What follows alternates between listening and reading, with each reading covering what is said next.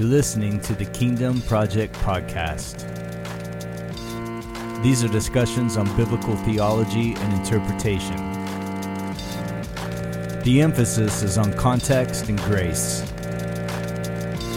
The goal is to promote biblical literacy by displacing and debunking most modern interpretations.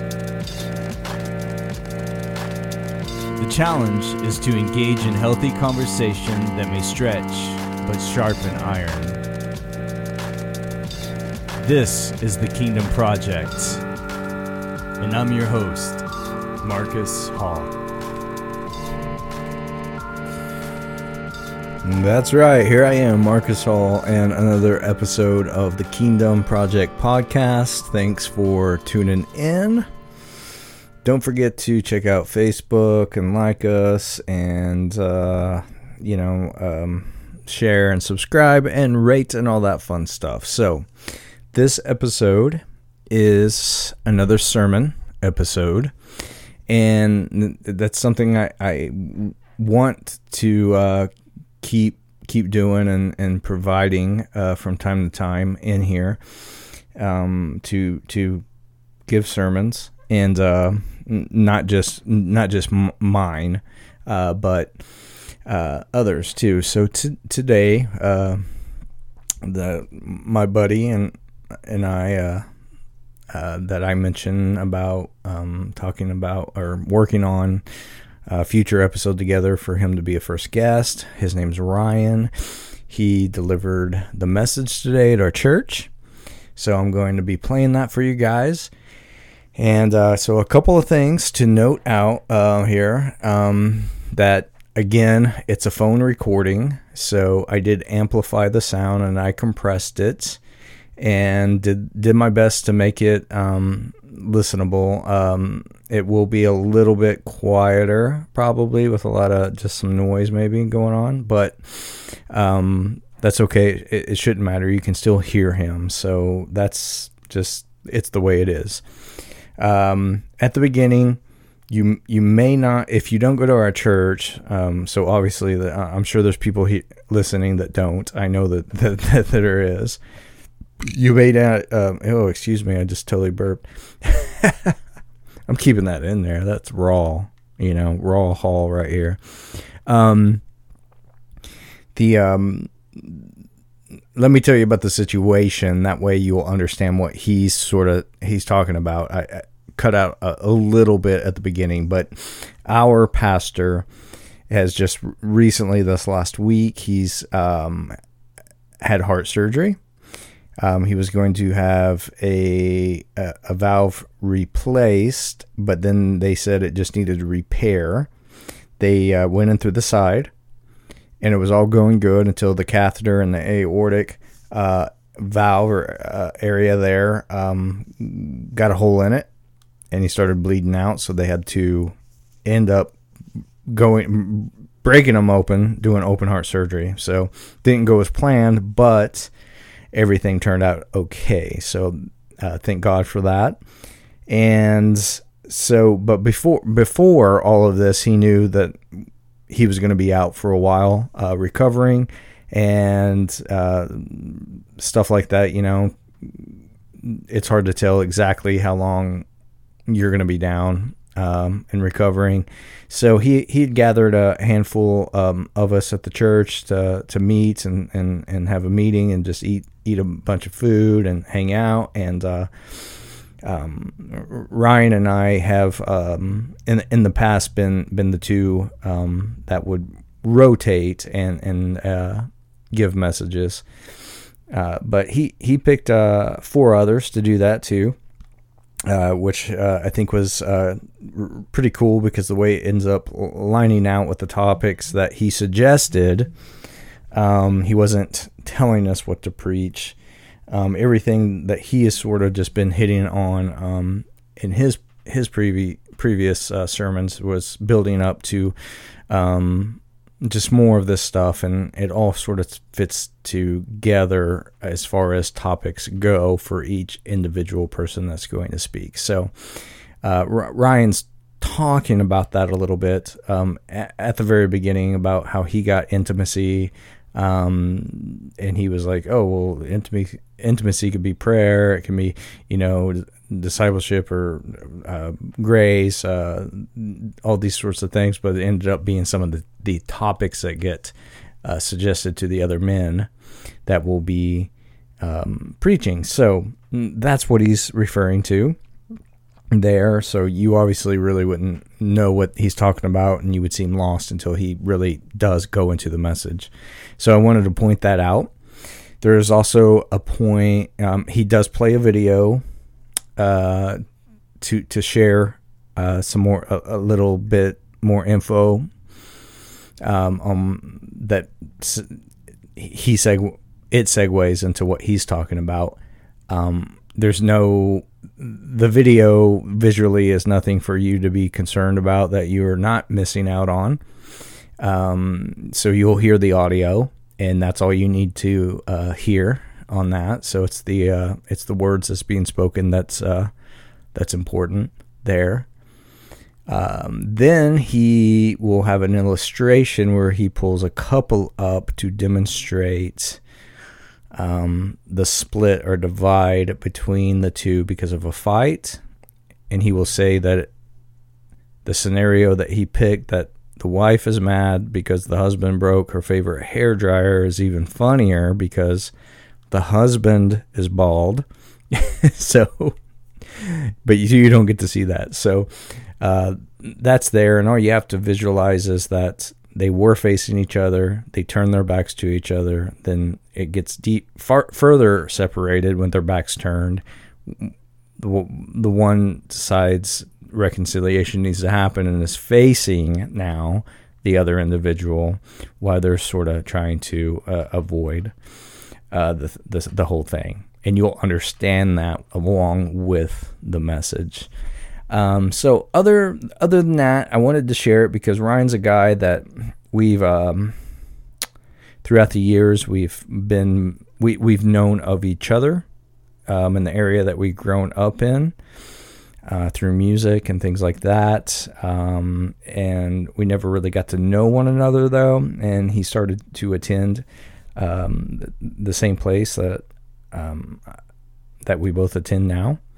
And we've grown to be close friends, and we've went through our schooling together, and we minister together. And I respect him, and he's one of my friends that knows how I am when I speak and how I present things. So he's one of the guys that in conversations he will divvy out some of the stuff the way that I do to spar with me and in resulting iron sharpening iron. So he gets me, and for that I'm grateful. And we've butted heads a couple of times, just being honest here, but it's always been in a good way, because we bring different perspectives. Because of that shows the diversity that we that is in the body, and that all things don't end up in division or disunity, because we take moments to understand that disagreement or that diversity at hand, and work through it in grace and love. And we've always been able to do that. It's never been an ugly knockdown, ugly fight or anything like that. I'm just saying, just in friendships and relationships alone, sometimes that stuff gets messy, right? But we work through it, and we don't work through it for the sake of whatever. It's for the because we're friends. We're friends, and we care for each other, and he's a brother that I'm grateful to have in my life. So I wanted to share his message and let you guys hear that. I think it's a good message, and my only thing that I'll pick on is that he uses the Passion Translation for one scripture reading that he goes into. He does describe the reason why he's using the Passion Translation, so he didn't have to go into the Greek that's being used there.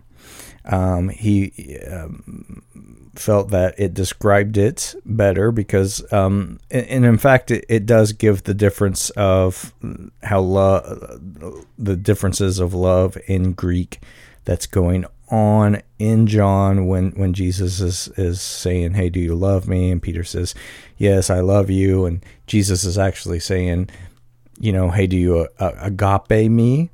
And Peter replies, "I phileo you." So big difference when you're reading that and all you see is, "Do you love me? Yes, I love you. Do you love me? Yes, I love you." So the way the Passion translated that gets that meaning across a little bit better than just love and love. And I just point that out because I don't care too much for the Passion Translation. It's not a translation; it's a paraphrase, even though it's advertised as a translation. The New Testament has been transcribed from Aramaic instead of Greek. So there are some things in there, and the guy has had to revise it. He's on his third or fourth revision at this time. So, there's just problems with it. So that's the reason that's my thing with it. So, but that's not anything bad on Ryan's part there. I just wanted to make that statement because I make statements like that in the podcast. So without further ado, I don't have a title. So here's Mr. Ryan's, Brother Ryan's sermon. And it was intimacy with God. And then how we were supposed to portray that.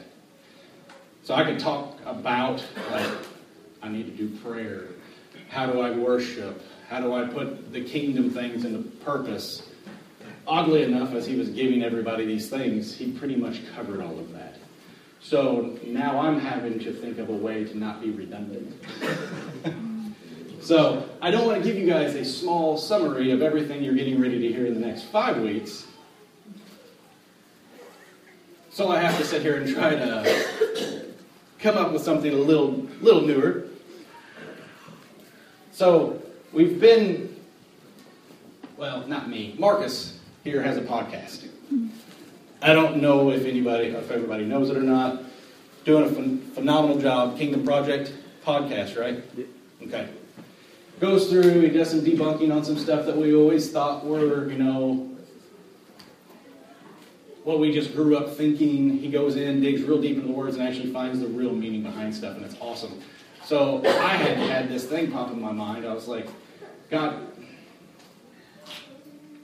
if I could go back with the knowledge that I've gotten now and really developing a relationship, what was this one thing that I wish I could do? And it was to go back to college in these philosophy classes that I had and readdress my philosophy teacher in a much better way than just trying to go, I don't know, you're just going to have to accept my faith, which is awesome, but Christianity actually stands up for itself.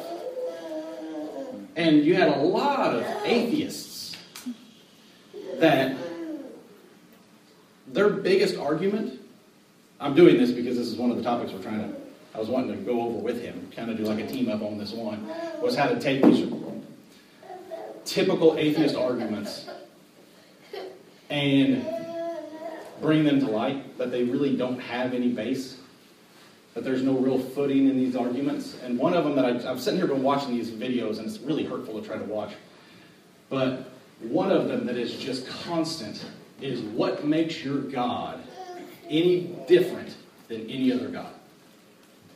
There's thousands of them.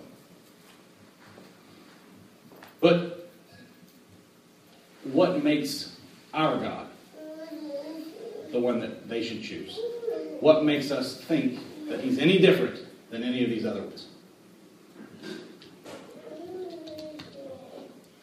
So I started looking into some of the other religions.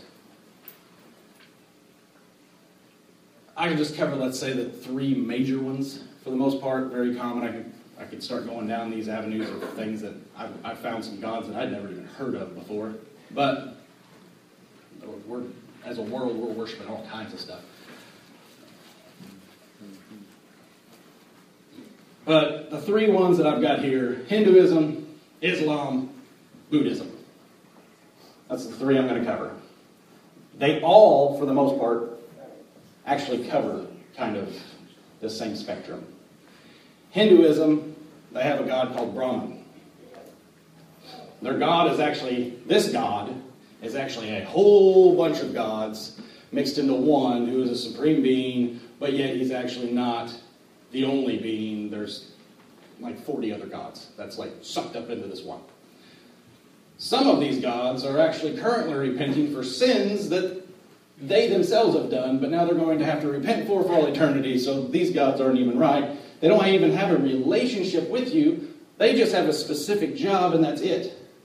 Your job is to figure out how to live life, to get to the next being, and the next being, and then you keep getting reincarnated, and hopefully sooner or later you get to come up into this, like, once we get up to, like, human, you're almost there. There's a little bit farther to go, but congratulations, you've made it very far in the process. But if you mess up, you could turn into like an insect, like a spider. My wife's going to tell me I need to smash you with a shoe, so I don't really see how that's good, because it's all based on you.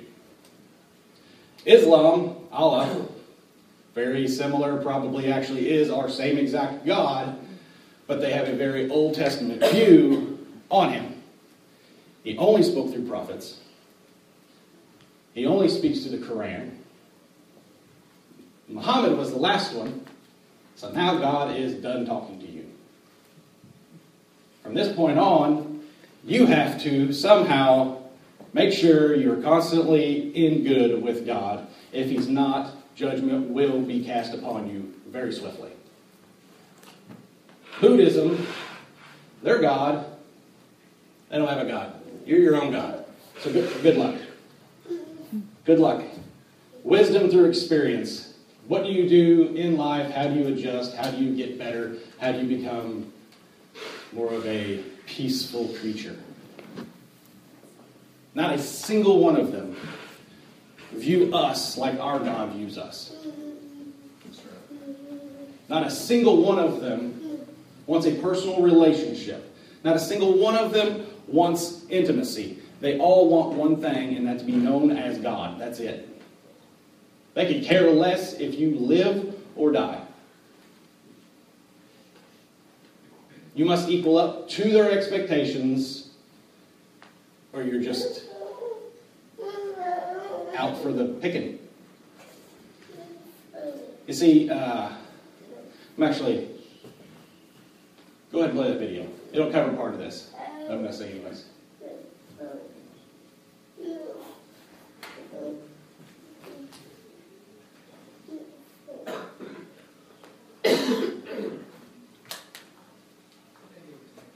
Huh? Yeah, give me a second.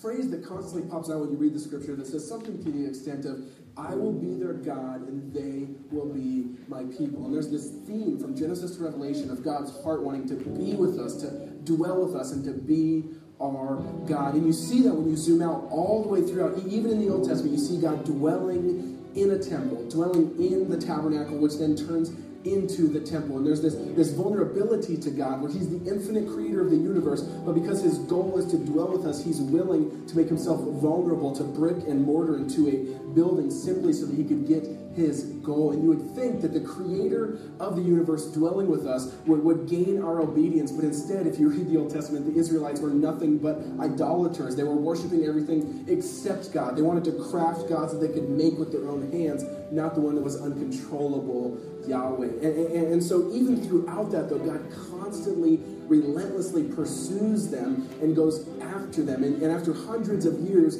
he finally gets to the point where he says, my goal is still to dwell with my people. Instead of retreating, I'm actually going to go deeper. And there's this little period of silence, and then Jesus shows up on the scene. And in John chapter 1, it says the Word became flesh and dwelt among us. That word dwelt in Greek literally can mean tabernacle. So it's saying that Jesus tabernacled among us, or Jesus pitched his tent with us. And so God constantly is coming down farther and farther, making himself more and more vulnerable to the point where he now walks among us. He now is hungry, tired, he's sad, he can be happy, he grieves, he cries, and this God is now one of us. And you would think again that with him walking among us, that we would then bow down and worship him like he rightfully deserved. But instead it says that he came to his people and his people knew him not, to the extent where we actually kill him. We crucify him and put him on the cross and say, we don't want you here. You would think at that point God would finally say and snap his fingers and say, fine, it's all over. I want nothing to do with you guys anymore. See you later. This has only caused pain, grief, hurt, and ache. But no, instead he says, no, my goal is still the same. My goal is to dwell with my people. So he resurrects in new life, and then it says he actually sends his Spirit to dwell in us. I mean, it doesn't get much more vulnerable than that God is now dwelling in us. It says we can quench the very Spirit of God. And so it's almost as if the scripture is this stairway down from heaven of God getting closer and closer and closer to be with his people. It even says in Revelation that we don't need a temple because he becomes our very dwelling place. And there's this promise in Isaiah 11, I believe, that actually promises of the end times when everything is fully restored and renewed. It says that at the end of time, God's glory will cover the earth the way the waters cover the sea. And it's kind of a cute and kind of a quaint verse, but when you really think about it, it's kind of weird, right? I mean, like, water doesn't cover the sea. Water is the sea. I mean, if you try to go and take out the water from the sea, you just took out the sea also, right? And what I think God's trying to say there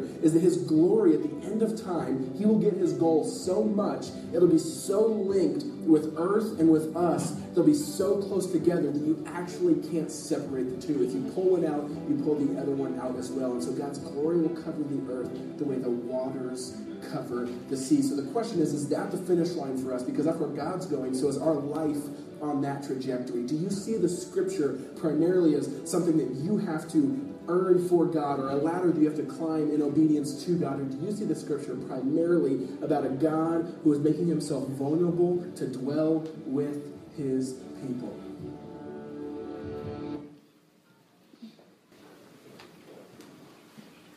So you see, our God is much different because he wants this relationship. He wants to dwell in us and with us. Because that's what I love about the tabernacle is actually later on in the Bible, God ends up referring to us as the tabernacle. So God gets to dwell in us. We're no longer, this is not the tabernacle. You yourself are the tabernacle. Everywhere you go, you are a living representation of the God that you serve. No other religion is like this. There is no relationship. There is no intimacy. Romans 8:14-17 says, "For all who are led by the Spirit of God are sons of God. For you did not receive the spirit of slavery to fall back into fear." Amen. That's every other religion. "But you have received the spirit of adoption as sons and daughters, by whom we cry, Abba, Father." The Spirit himself bears witness with our spirit so that we are children of God. And if children, then heirs, heirs of God and fellow heirs with Christ, provided we suffer with him, in order that we may also be glorified with him. No other religion is saying that. That everything he did was in order for you to be able to be held up and be glorified with him. He did everything he possibly could to bring you back into exact purpose of what you originally started life with. Not a single one is focused on bringing us back to the intended purpose. They all think we have to find it ourselves. But the interesting thing is that if we look to Christ, he actually reveals everything. And I'll stop just because this is a rabbit trail. Because we've been doing this adoption thing, I've been looking at just different things. And whenever the Bible brings up adoption, I want to know why he's specifically saying adoption. I mean, we could say we were just born into it or whatever. But he's saying that we are adopted. The spirit of adoption as sons. And you start looking in the legalism of things. I can divorce my wife with very little means necessary. I can give my own child up for adoption. But for me to undo an adoption, I have to justly prove to a judge that it is not in the best interest of the adoptee to end that adoption. I don't see how that's possible with inside the gospel. There's never a way that I can end my relationship with Christ. I can try to deny it, but there's no way I'm ever going to cut off what he's done for us. The amazing thing about Christ, and I'll get back on where I just said he reveals everything. Soccer students, you're going to hear a little bit of redundancy here, is that he actually is 100% God and he's 100% man. So whenever I look at Christ, I'm actually seeing both examples lived out. He actually reveals both identities in this situation. He shows us what God is 100%, and yet shows us what we are supposed to be 100%. He's actually displaying two examples. If we just sit back and look at the Old Testament, God looks scary, let's be honest. He does. I mean, he looks terrifying. In part of the Bible, God doesn't seem too bad unless you sin. And then it's just like he's viewing just for a second just to punch you as soon as you do something bad. And a lot of times, as Christians, that's the exact thing we do. We display, we still walk around just waiting. Like for God to strike you because you messed up, and that's not the case. Did anybody ever have... Sorry. No, you're fine. I'm getting used to it at this point, buddy.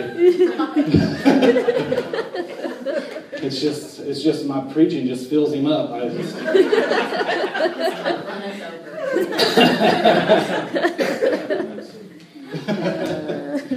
But everyone, maybe growing up, everybody had that one father that it was like really intimidating. Like somebody's friends, you go over to their house and everything was perfectly fine, living. So there must be something going on here. Yeah. You're fine, like whenever Jesus is in the room, but as soon as Jesus leaves the room, you're like looking up at God, going, "Hi."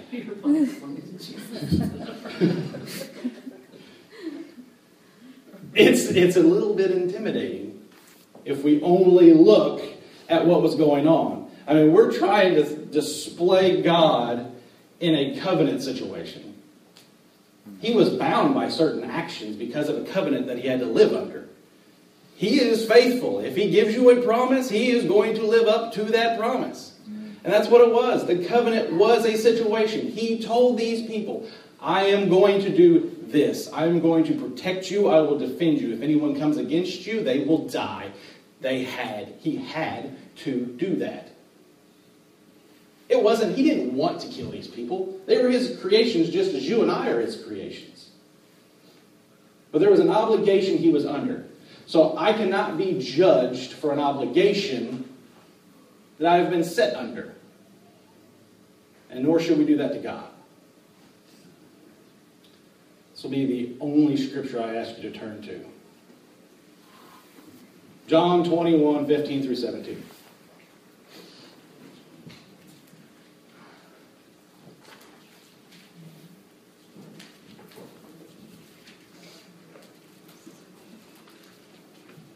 To me, this is one of the most beautiful displays of what God does in a relationship with us. What he's truly trying to do at all times.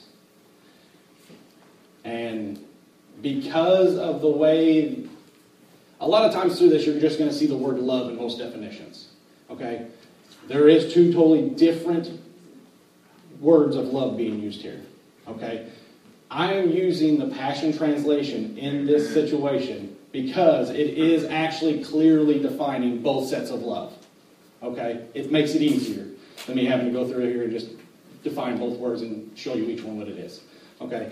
It says, after they had breakfast, Jesus said to Peter, Simon, son of John, Do you burn with love for me more than these? Peter answered, Yes, Lord. You know I have great affection for you. There's a difference there. They're not on the same page. They are not saying the same thing. Jesus repeated the question the second time. Simon, son of John, do you burn with love for me? Peter answered, Yes, my Lord. You know I have great affection for you. Then take care of my sheep. Then Jesus asks him again, Peter, son of John, do you have great affection for me? It says Peter was saddened by being asked the third time and said, My Lord, you know everything. You know that I burn with love for you. Jesus then replied, Then feed my lambs. That little thing where he's talking about, that guy a while ago says he's stair-stepping down. Yeah. God wants to find you exactly where you were at and meet you right there and pull you right back to where you're supposed to be. He wants to find you in your situation and make you right. Because what you have here is you actually, right before this, where it says after they had breakfast, Jesus is building a campfire on a shore. 3 chapters before all of this, you have Peter denying Christ 3 times around a fire. Now, fast forward 3 chapters later into 21, and you have God bringing Peter right back to this spot so he can reconcile himself.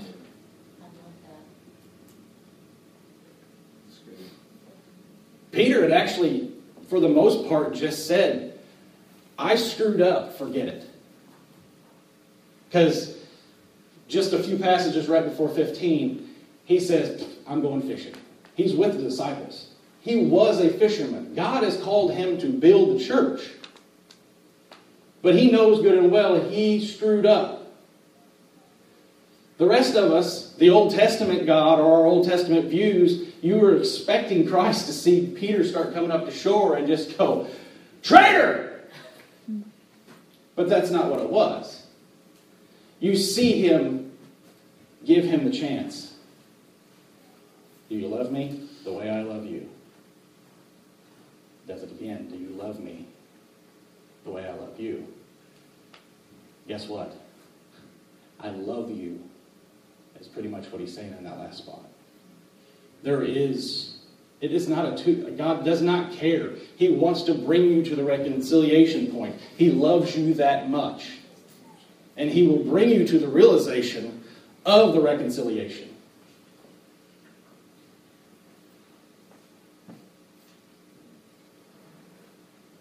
So, a lot of us are in this spot. We're in this situation to where we know good and well God has called us to something, but we screwed up. I know that I lived that way because I ran away from this, the calling of my life to be a pastor, for a long period of time because I didn't think I was worthy. And don't think for a second, God, as soon as I walked in these doors the very first time, God just went, now are you ready? And it just crumbles to know that all he's still just knocking. He's not forceful, but he's just knocking. Because he loves you to the point to really, he realized that if you're going to actually love me, I need you to truly make the choice, because love is not a forceful thing. Love is a choice that I must make.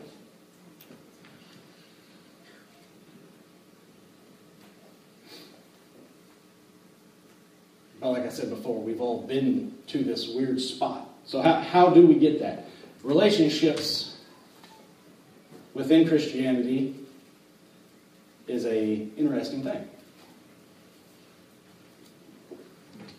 And Justin and Amber, I'm going to use you two as volunteers for this.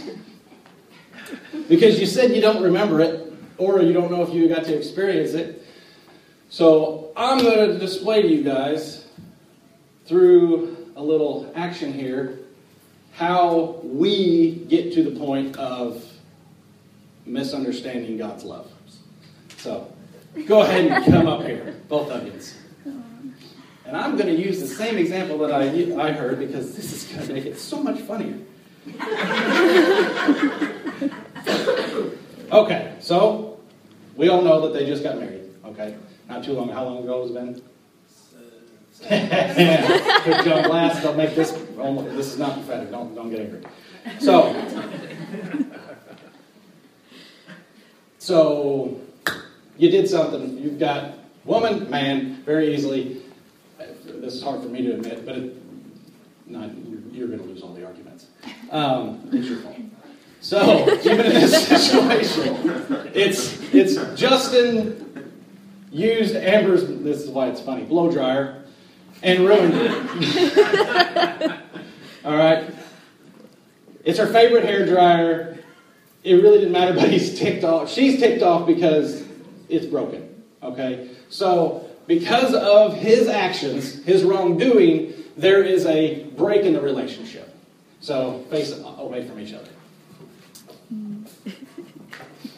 So, the broken hair dryer, which I would understand why she's angry, because it doesn't make any sense, is representation of our sin. We've done something to break the relationship with God. It's a fallen out, it's a broken relationship. The male realizes there is need for forgiveness, but the female's not going to have it. So, Justin, grovel, you just stay facing this way, because you're just... Come on, just give it. Please. There we go. There we go. So, at some point, the female is still not ever giving the forgiveness. Amber, she ends up moving out. Okay? So walk this way.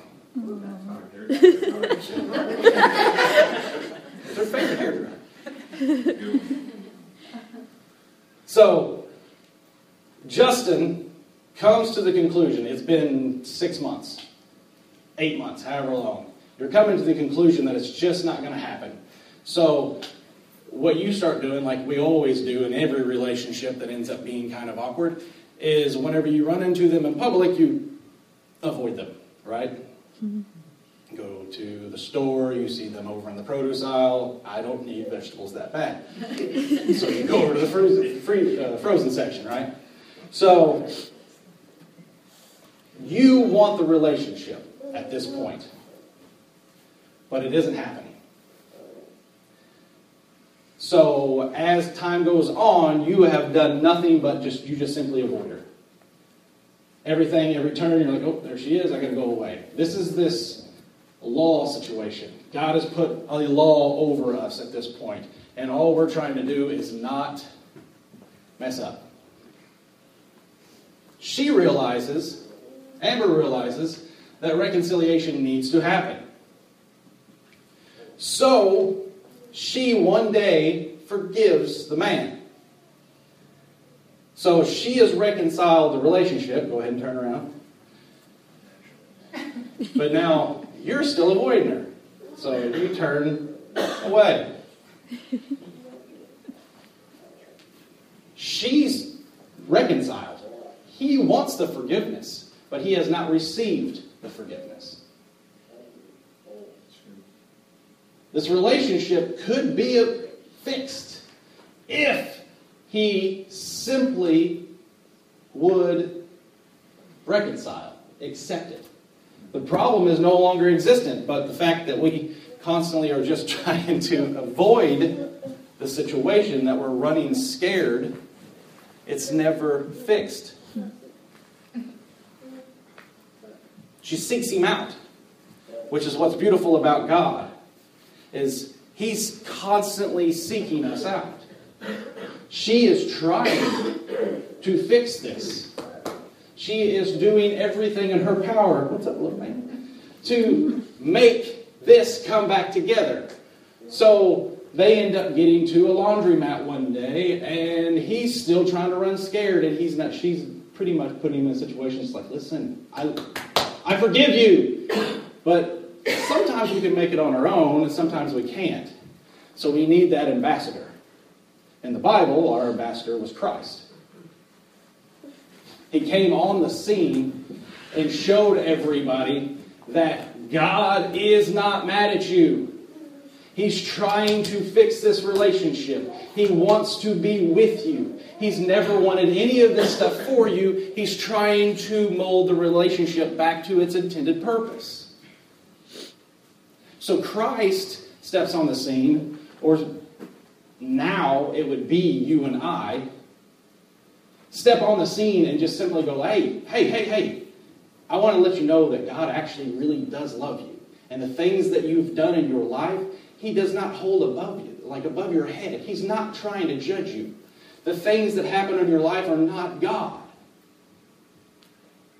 We need the realization so this can come back together.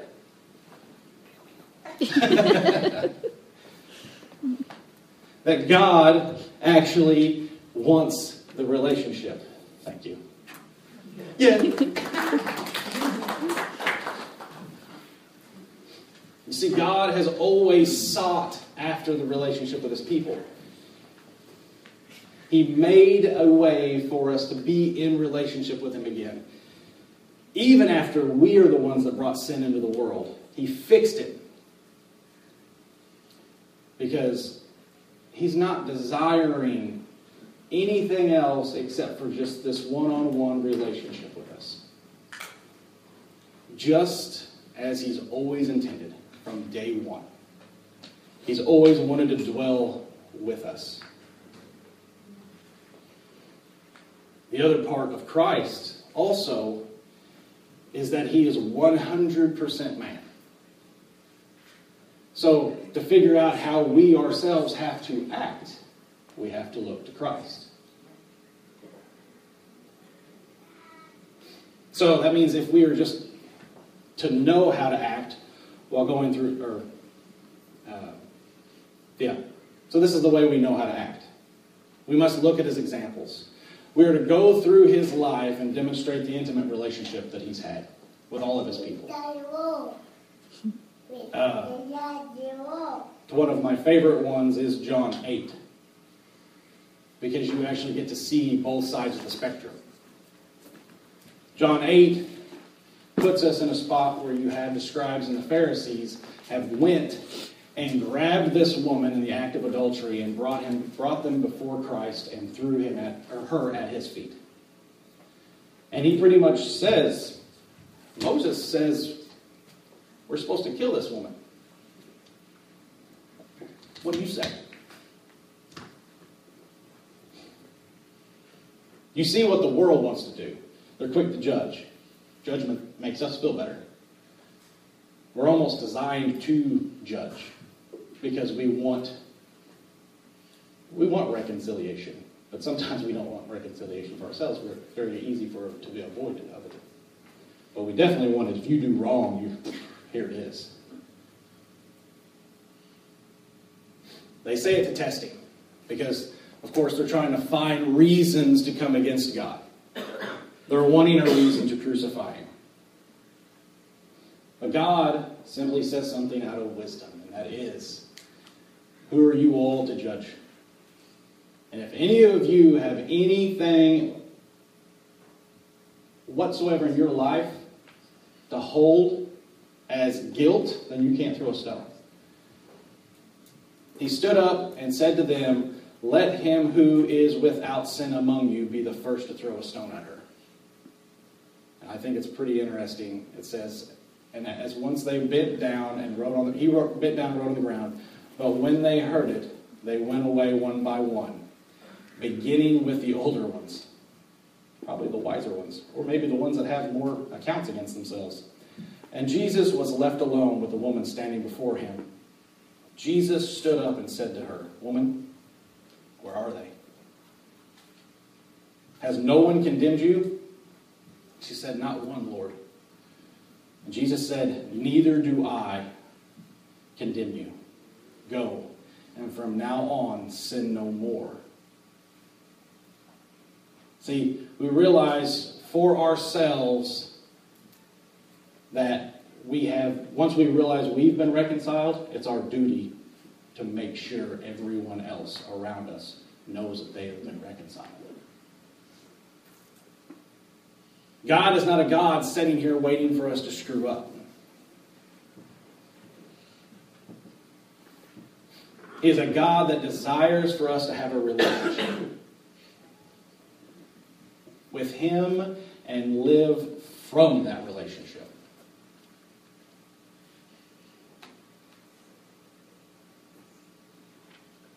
So what makes our God different from any other God?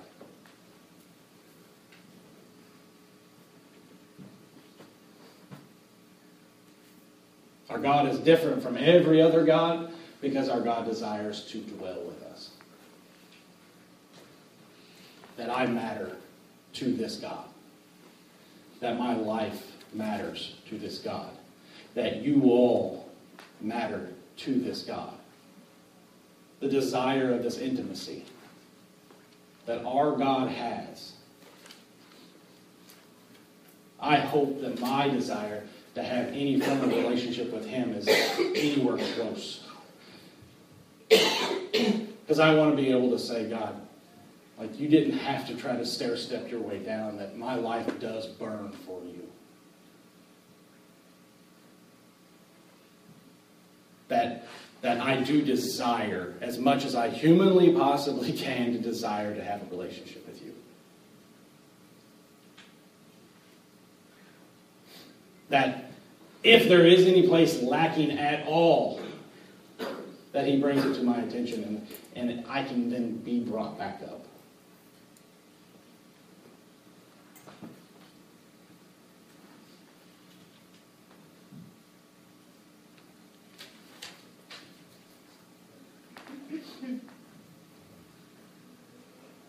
So, in closing, that's what I'm going to say, is if there is a place at all that you need to be reconciled,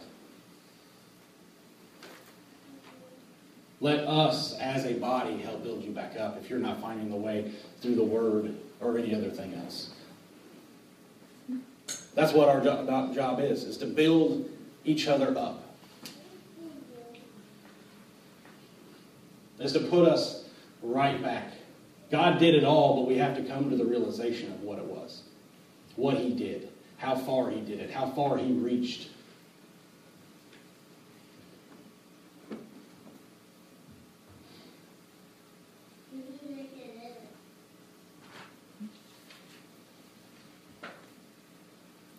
Let's see. Jonathan, can you play a little something? Oh, shoot.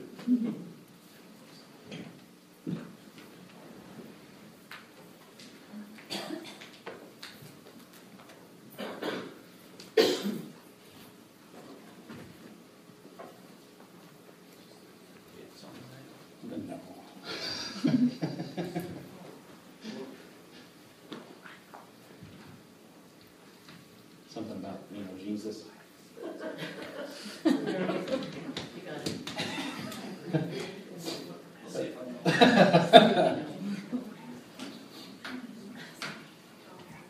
But God, we just thank you.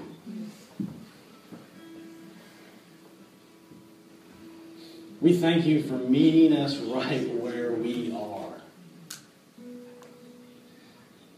And doing everything that you can to bring us to where we are supposed to be.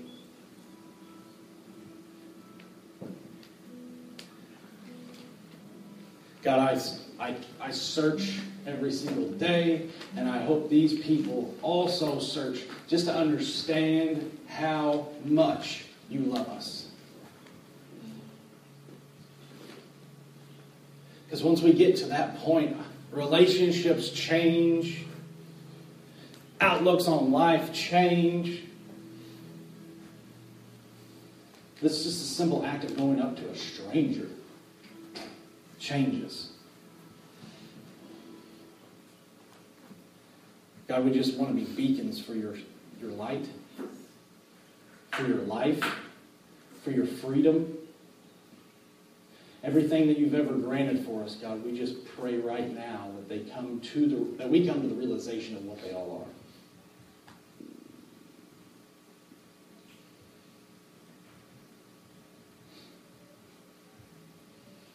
That the intimate relationship that we are supposed to be walking in just starts to be displayed every single day.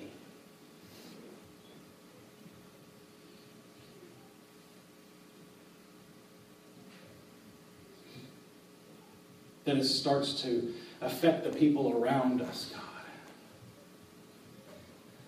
That they want to know what it is about us that makes us a little bit different than everyone else.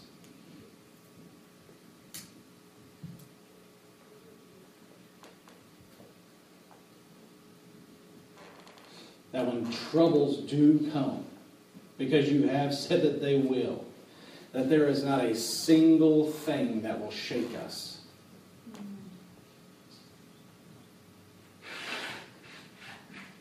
That we see you in everything.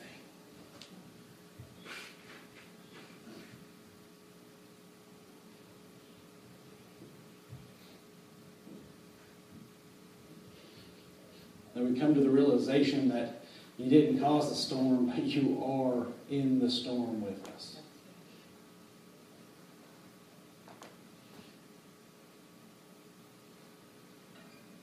That even when we think we have lost something, that we see the possible avenues of where you're going to be taking us to prove that that is still a victory.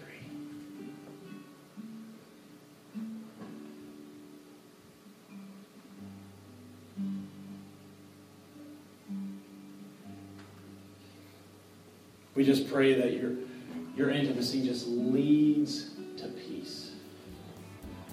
And right now, that's the biggest thing that's going on in my mind right now is just peace. All right, so hey, there you go. I hope it wasn't too quiet for you. I hope you were able to hear everything. Any questions, comments, concerns, disagreements, what have you, get a hold of us at the Kingdom Project Podcast at gmail.com. Don't forget to like, subscribe, share, and rate. Until next time, be a mustard seed, be leaven. Thanks.